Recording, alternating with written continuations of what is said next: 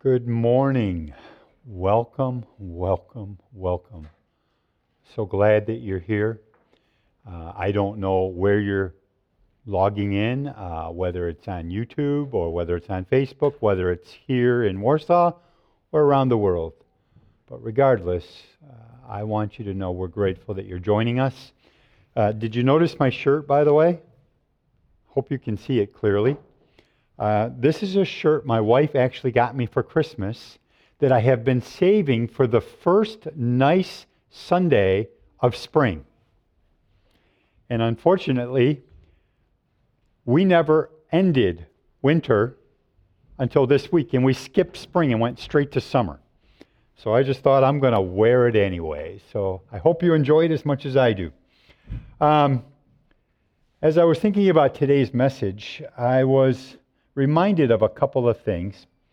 First of all, Monopoly came out with a game some time back entitled Monopoly, the Cheater's Edition. And this is what it states. These are their words now. Follow, bend, or break the rules to win the Cheater's Edition of the Monopoly board game. Cheating is part of the game. I want you to think about that. Who was the game created for? Primarily, of course, children. And so here we are as a culture teaching our children that the way to win is to cheat, to steal or lie, as long as we don't get caught. Milton Bradley also developed a game called Mall Madness. It's a game like Monopoly. It's a board game, but the description says this: will you be the first to lose your money? You are let loose in a shopping mall with $200. Go to it and spend it all. Empty your pockets first and you will win the game.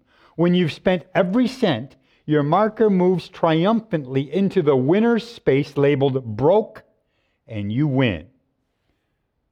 The way to win is to be broke. A survey of female teenagers discovered that 93% of female teenagers said that their number one favorite pastime was shopping, even over dating. I heard about a husband who said that if his wife doesn't go shopping 3 times a week, he sends her a get well card.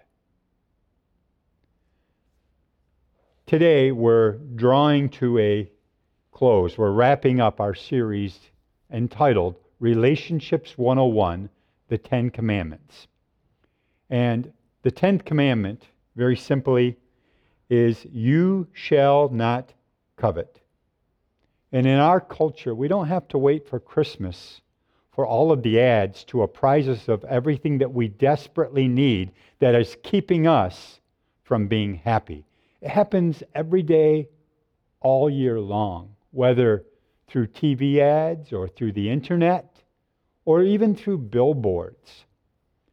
I've joked with my wife several times that it seems like all I have to do is mention something out loud, and the next thing I do is I look at my phone and they're giving me an ad for it. The commandment, you shall not covet. But what is coveting exactly? Coveting is defined as the yearning to possess, the wanting and need to have. The desire for things, liking things, appreciating things isn't wrong in itself. It's when you add that little word need, the need to have. So what I want to do this morning is look at the fact that in our culture, it's hard for us from the youngest age on not to have cultivated within our soul a sense of needing to have, the acquisition and the hoarding of things. But that very mindset has an impact upon us, upon our souls, and yes, even upon our minds and our bodies. And I want to look very briefly at what are some of the effects of this need to have, this yearning, this coveting that is cultivated in us. First of all, a sense of fatigue. In our drive to get more, we overwork, even taking on second jobs. Everybody in the family works. And in most cases, it's not working in order to pay the essentials like your mortgage or your rent, your utilities, or even food. It's for those extra, for our toys that we desperately want and need. So we'll go work extra job away from our families, and certainly not taking any sense of rest in our own souls. It's a material rat race. Proverbs 23:4 says, "Do not wear yourself out to be rich. Have the wisdom to show restraint." Honestly, when I often ask people how they're doing, it's not uncommon for the response first to be, "I'm tired." Just fatigue sets in this drive to get more. And then the second result is debt. Ecclesiastes 5:11 says, "The more money you have, the more money you spend." This need to have more, coveting, destroys budgets all over the place. I can remember on one occasion meeting with a young couple that was having trouble with their finances, and we sat down with them and worked out a budget with them that we felt was fair, they felt was fair. Actually, they did it, but brought it to us. And things were going along really well. And then we missed our next couple of meetings for various reasons. And then finally, we just decided, I guess they're doing well and they don't need us, which is fine. That's the hope of every counselor. But then they asked to meet with us quite some time later. I think it might have been like a year later. And their response was they were more in debt then than they were when they first met with us. This desperate need to have more causes us to spend more and end up in greater debt. The bigger truth isn't that we need more, it's that we want more. Many of the things that we consider needs are really greeds. The average American has a running credit card debt of $5,700. Think about it. $5,700 at any given point on your credit card. The average American, for every $1,000 they make, have $1,300 in debt on their credit card. Now that's called deficit spending. And you can't get away with that for long unless maybe you're the government. And even they can't really. We want more, and we get further and further into debt. Number 3, worry. Ecclesiastes 5:12 says, "A working man can get a good night's sleep, but the rich man has so much that he stays awake worrying." First, we worry about how do we get what we want. Then we worry about how do we keep what we want. How do we protect what we want? How am I going to invest it? How am I going to insure it? We're worrying about it. And then when you add those 3 together, fatigue, debt, and worry, you end up with the 4th, which is conflict. We fight over the fact that I think I need it and you won't let me have it. James 4:1 says, "What causes fights and quarrels among you? Don't they come from desires that battle within you?" The number one stated cause, now I think there's deeper causes, but the number one stated cause for divorce has to do with financial problems, struggles within the family financially. When you have what I want, or you won't let me have what I want, that creates conflicts, battles, and fights. I mean, how many fights occur at home because one spouse spends money the other one doesn't think needs to be, or vice versa? All of this adds up, which leads me to the final result of this desperate yearning and need to have, which is dissatisfaction. Ecclesiastes 5:10 says, "You will never be satisfied if you long to be rich. You will never get all you want." The Living Bible says, "It's foolish to think wealth brings happiness." It's the old adage that says, how much is enough? And the answer is, a little more than what I have. We can't lie to ourselves. If we think stuff is going to bring us happiness, we will soon learn that the thrill of the new stuff quickly wears off. When you get something from Amazon or Kohl's or Penny's, and you open it and you're so excited and it's just new and it smells new. Maybe it's that new car. Everything seems great. But pretty soon the thrill wears off and you realize it's just a hunk of plastic and metal sitting on 4 tires. That's all it is. The thrill soon wears off. That's why we have a thing called fashion or style. It's because we realize, and I want you to try to get this concept, people change, but things don't change. So that which used to satisfy you, that which used to thrill you, doesn't as much anymore. Because people change, while your stuff remains the same. I can remember as a kid getting a mini bike as a birthday gift, which was a big deal. And this wasn't just a homemade mini bike. This was a Honda mini bike. And I was thrilled with it. And I would ride it all over our fields. And then I can remember hitting a woodchuck hole and taking a dive. And the steering wheel on it, the handlebars had been all bent up. And pretty soon the gas tank had a dent. And then after a while, that mini bike just didn't give the same thrill. And I needed something more. And it's the same with all of us. How many of you can remember that really special Christmas gift that you got this past Christmas, just 5 months ago? How many of you can even remember any Christmas gift you got? Now, I remember this shirt because I've been holding it in escrow in my closet waiting for the perfect spring day. But honestly, I don't remember what I got, and I doubt you really do. Because pretty quickly, that what you got, you use, you appreciate, but then you just kind of make it a part of your normal ensemble. So, what's the antidote to coveting? I think it's contentment. Paul says this in Philippians 4:11. I've learned the secret of being content, whether living in plenty or in want. And the key word, by the way, in the verse is learned. I've learned. In other words, it doesn't come naturally.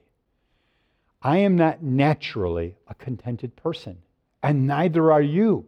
It's something we have to learn to be content. So, how do we learn contentment?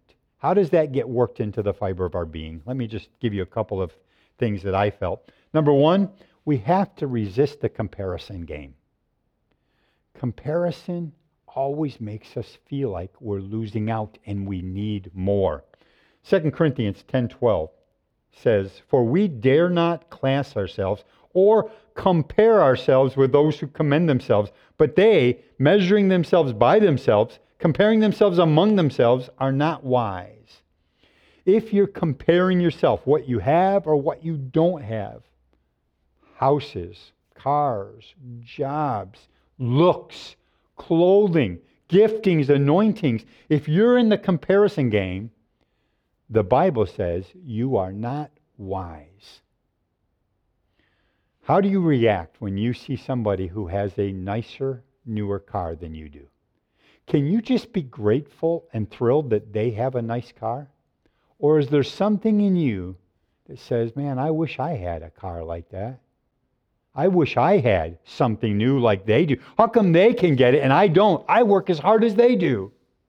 Or maybe for you, it's a newer and bigger house. It's funny to me how many times over the years I've watched even couples or families in our church buy a house because they needed a bigger house for their family. And they no sooner get it than a short time later they're talking about having to now get a bigger house or a nicer house. Or they have to redecorate or rearrange constantly. It's like we're never satisfied. We compare in our society as a way of almost keeping track. It's a way of finding out how we're doing compared to other people. As if somehow my net worth and my self-worth are the same thing. 1 Timothy 6:9 says this: when we long to be rich, we are prey to temptation. We get trapped into all sorts of foolish and dangerous ambitions, which will eventually plunge us into ruin. You see, it's possible that you can be possessed by your possessions. Instead of owning stuff and using stuff, it owns you. Did you hear about the lady who won the $17 million lottery? She called home immediately to her live-in boyfriend and says, "I've just won the lottery. Pack your bags." And her live-in boyfriend said, "Wow, great. Warm weather or cold weather?" She said, "I don't know. I don't care. I just want you gone when I get home." You see, this need to have and to measure ourselves by it causes us to lose so much, even relationships that we thought we valued. The second thing to learn contentment is rejoice in what you already have. Ecclesiastes 5:19 says, "If God gives a man wealth and property, he should be grateful and enjoy what he has. It's a gift from God." Now take a moment and think about it. In fact, just look around. Have you learned to be grateful for what you already have without this driving need to have more and bigger and better and newer? Just be grateful for what you have. And if we learn that God actually gave us all of the good things that we have, and we're grateful to Him for it, that'll stop all of the gimmies and gottas that we feel so desperately in our soul sometimes. We so easily fall into the trap called when and then thinking. When I can finally get this, then I will finally be happy. And you fill in the blank. The truth is, you'll only be happy for a little while because stuff doesn't last. The stuff you have is ultimately going to rot or rust or die. Ultimately, stuff will never satisfy. Only God can. And are you grateful for what God in His goodness gives you? There's always going to be something out there that's newer, better, bigger, or maybe smaller. I mean, think about your cell phone. You no sooner get it than there's a new model out. And you were perfectly fine with the phone you had until your friend showed you the brand new phone they just got. And all of a sudden, what you have isn't good enough. I was thinking just this week about the fact that the phone that I have actually costs more than the first car I bought. And yet we convince ourselves, and I've done it too, that we have to have that latest and greatest phone. And if somebody comes around with their flip phone, we're like, what century are you living in? This drive to have more. When I get married, then I'll finally be happy. When I get out of this marriage, then I'll be happy. When I have kids, then I'll be happy. When my kids finally leave the house and get married, then I'll be happy. What are you waiting on that will finally make you happy? And I want to suggest to you, you are as happy as you want to be. It's your choice. Happiness isn't getting what you want. It's enjoying what you have. True happiness is being content with God's goodness towards you no matter what you have or you don't have. 1 Timothy 6:7 says, God has richly provided us with everything for our enjoyment. God wants you to enjoy what He's given to you. I've discovered there are two ways to have enough in life. Get more or want less. Have you learned the secret of contentment? It's whether in much or in little. It's just to be grateful to God. Number 3, release what you have to help others. God didn't just bless you for your own benefit. God blessed you so that you could be a blessing to others. 1 Timothy 6, verses 17 through 19 says this, Tell those who are rich not to be proud and not to trust in their money, which will soon be gone, but their pride and trust should be in the living God, who always richly gives us all we need for our enjoyment. Let me give that again. Our pride and trust should be in the living God, who always richly gives us all we need for our enjoyment. Tell them to use their money to do good. They should be rich in good works and should give happily to those in need, always being ready to share with others whatever God has given them. By doing this, they will be storing up real treasures for themselves in heaven. It is the only safe investment for eternity, and they will be living a fruitful Christian life down here as well. A friend of ours, John Shiver, used to say this all the time, and it's just something that stuck in my soul. He said this: God will get money to you when he knows he can get money through you. Let me say it again. God will get money to you when he knows he can get money through you. I have found that you can be poor and greedy in the same way that you can be rich and greedy. You can be poor and content in the same way that you can be rich and content. Are you using what God has given you to bless others? These verses that I read tells us what our attitude should be. He says, number one, don't be proud of your wealth. Never forget, it came as a gift from God. I know we tend to think, I earned this. I worked hard for this. I know that. But the very breath you have and the ability you have to go to work is because God gave it to you. Secondly, this scripture tells us, don't put your trust in money. Bank accounts, investments can be lost overnight. Just look at what happened during this pandemic scare. Look what happened to so many people's investments in the stock market. Your security needs to be in God and not in anything that can be lost. And the third thing it tells us is, don't hoard or waste your money. Instead, invest it for the kingdom of God. And then fourthly, it says, give cheerfully. The Bible says, to whom much is given, much is required. Giving is the cure for the cancer of greed and materialism.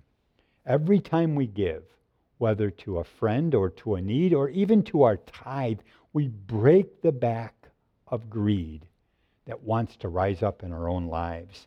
Acts 20:35 says, it's more blessed to give than to receive. Now, my final point today on how to learn contentment is refocus on what's going to last. Why not take some time during this quarantine to actually reevaluate what are your priorities in life? What is number one in your life? Where are you putting all your time and your effort? Where are you spending your money? If we were to take your checkbook or your bank statement, what would it tell us about what you value? 2 Corinthians 4:18 says, we fix our attention not on the things that are seen, but on things that are unseen. What can be seen lasts only for a time, but what cannot be seen lasts forever. Colossians 3:2, set your mind on things above, not on things of the earth. And then Jesus said in Matthew 6:33, seek first the kingdom of God and his righteousness, and all these things shall be added to you. Where is your focus? Not just right this second as you're listening to me. Where's your focus in life? When you awaken in the morning, is your heart turned towards the Lord? Throughout the day, are you aware of his presence? And what about when you lay your head on your pillow at night? Is Jesus the center of it all? Everything you see in this life will decay or rust. It'll wear out. It'll fall apart. Only what's done for Christ will really last. Materialism tends to warp our perspective of God, of others, and even of ourselves. Jesus told a story about this. He told a story about this rich man. He was an entrepreneur who had all kinds of investments. Even so much so that he had to build big storage areas for it. And then he ran out of space. And so he said to himself, I'm doing so well for myself, I'm going to build bigger storehouses, bigger factories. He never gave one thought about sharing it with others.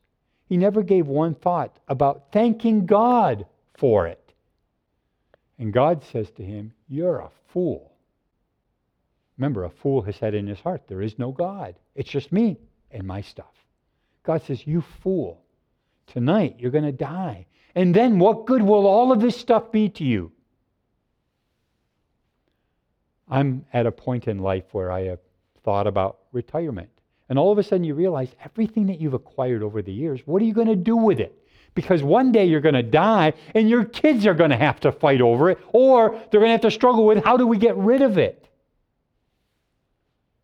Are you living for what's really going to last?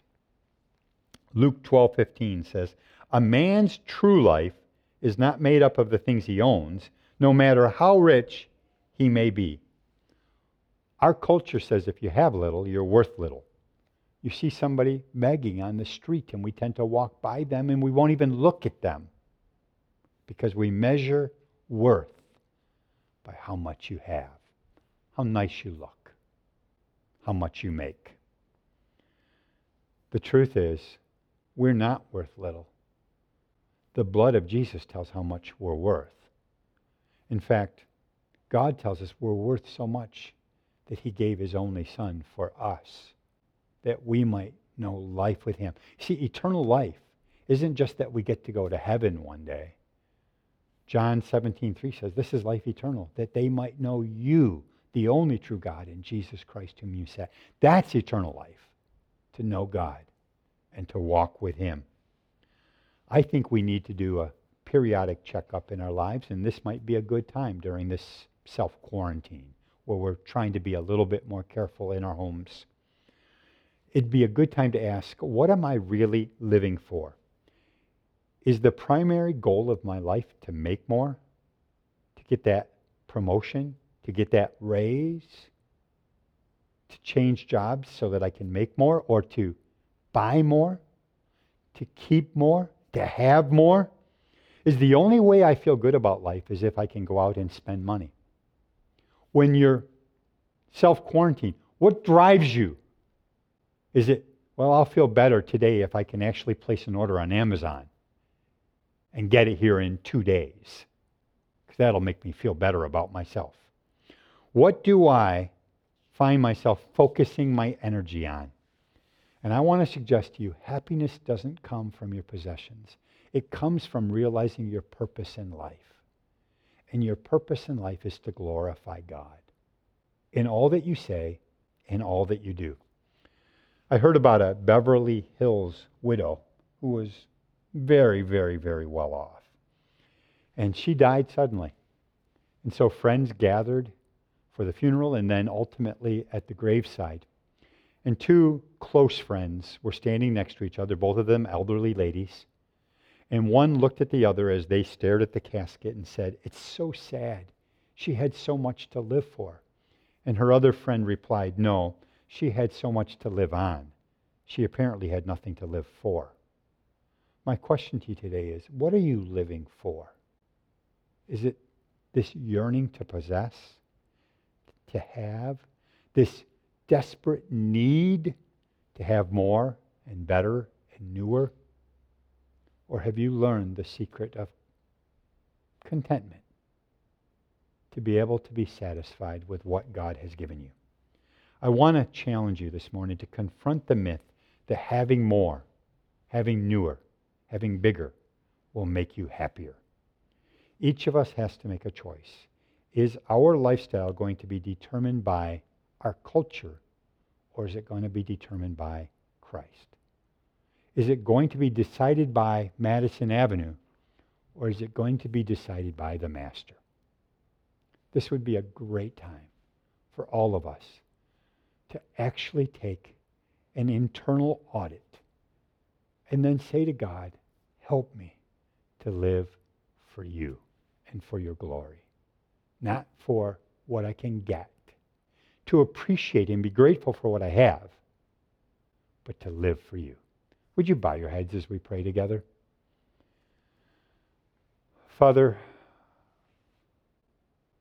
I sometimes think it's something that older people seem to get better than the younger people, and maybe it's because we've lived long enough to see all this stuff kind of flash before our eyes, and we look back at the things that we used to think were so desperately important, and now we realize that's not really what life is about. But I know it's not just an issue of age, it's an issue of learning and growing as we age. So Lord, I'm asking that in our own home church here at Family Life Church in Warsaw, and then for those others who are listening in, that you would help us to realize that true contentment only comes when we keep our eyes on Jesus. And that we recognize that all that we have is a gift from Him, and that we are called to steward those gifts, not to own them or to be owned by them. We don't have to have. We're grateful for what we have. And God, if you in your mercy and goodness decide to give us something more, we're grateful for that. But it doesn't own us. We're owned by you. We have been bought with the precious blood of Jesus Christ. Let that be worked into the fabric of our souls, in our thinking. Let us constantly remember, we don't want to be owned by anything else. In fact, Lord Jesus, you said you can't serve God and mammon. And by mammon, we're talking about not just money, because we realize money is not the root of all evil. It's the love of money that is the root of all evil. It's that desperate need to have. And mammon represents the god of materialism, this thing that drives people. You can't serve God and mammon. Well, Lord, we have made the decision to serve you. As for me and my house, we will serve the Lord. And we're not going to be owned by anything other than you, Jesus. Let that be the testimony of our souls. We pray in the name of Christ. Amen. God richly bless you, and we look forward to seeing you next week.